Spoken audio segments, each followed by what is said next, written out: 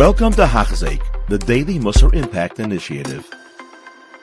Howdy, welcome back. We are in day number 55 of Hachzik, and we are in the middle of Pirkei Gimel Mishnah Tes Zayin. All right, day 55 starts in the middle of it. If you remember, this is talking about the mashal of the way that this world, Olam Haza, looks.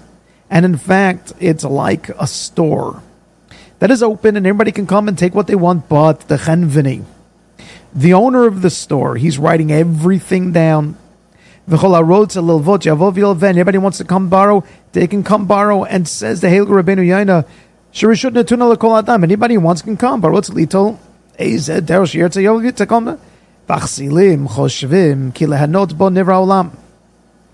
Now the Kasil, the foolish people think that, I'm here to take for my enjoyments of this world, and only for this world, and let's go deeper, and if it's for this world, it's transient, so I never have to pay back anything, meaning there's going to be no consequence to what I'm taking. But when it comes to the tzaddikim, they're looking at it and saying, I'm taking this, but I'm taking this on condition of investment. Yes, I'm eating the same food, even going on the same vacation, but I'm doing this for an investment so that I have kolchot for more mitzvot. Now, at the end of the day, this is your choice. Nobody can choose this one for you. This is one in which I believe that we're all going to have to really understand in v'cheshbon. Because let's face it, it's really just in your mind how you went about it. And the collectors come around every single day. That means, says Rabbeinu Yonah, they're always looking at you, meaning it's not even waiting for Olam Haba. They're looking right now. What are you doing now? Shneimar says,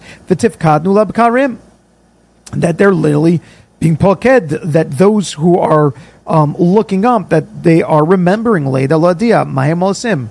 Are you using these years? Are you using your health? Are you using your money? Are you using your talents? Are you using your brilliance?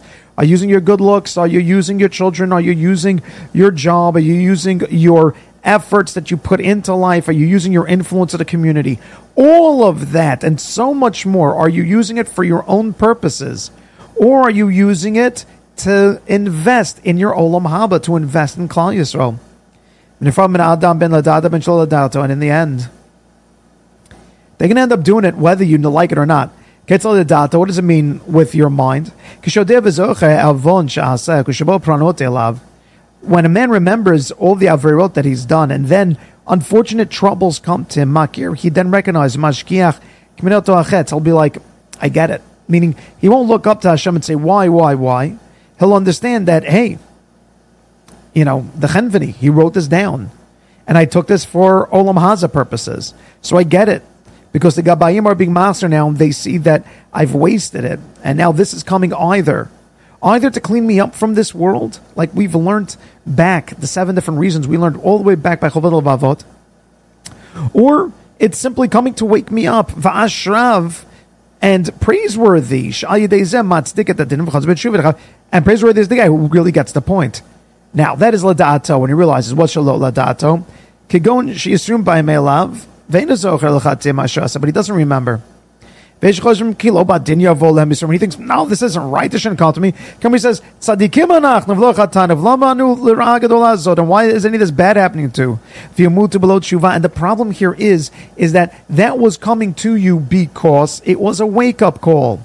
Do tshuva so that what you've taken from this world isn't in vain, and more than that, we've taken from this world isn't something that you have to pay for in the future, but instead he dies without that recognition. Instead, he's just angry at God, and unfortunately never turns that mirror onto himself. And unfortunately, this guy ends up dying without tshuva, and it ends up that it's the worms in the grave that end up getting what it is. Because that's it, your body goes down. Kirishua, din vatstiko atzman olhem olive graham. Kipashu begufa, mashla melech shem lavdo, lech mishkan leploni. Halach mishkano, voto yeshenu zochet achol, v'hutzek v'tameam, al ma mishkanoto. It's like a mashal of a king who goes and he literally lends money to somebody.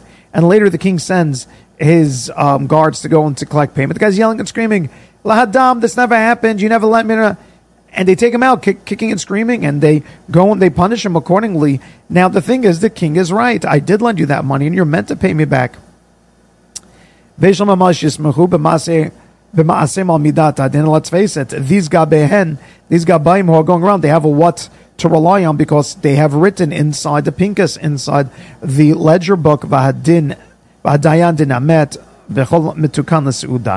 the judgment is correct, and says Rabbeinu Yonah that but you want to know why Hashem is doing all this? It's for one thing. It's so that you can have Chai Olam Haba. Get out of this immature look at life, that God is this angry deity up in heaven who just enjoys the pains and suffering that he puts on puny humans. No. Hashem is there saying, I want the best for you. Stop getting caught up inside the smallness of this world and begin to pay attention to something so much bigger. And if I have to wake you up, then so be it, because I don't want you to invest in something that is so thin when it could be something so much bigger. Have a wonderful day. You have been listening to a shiur by Hachzeik. If you have been impacted, please share with others. For the daily shiur, please visit Hachzeik.com or call 516-600-8080.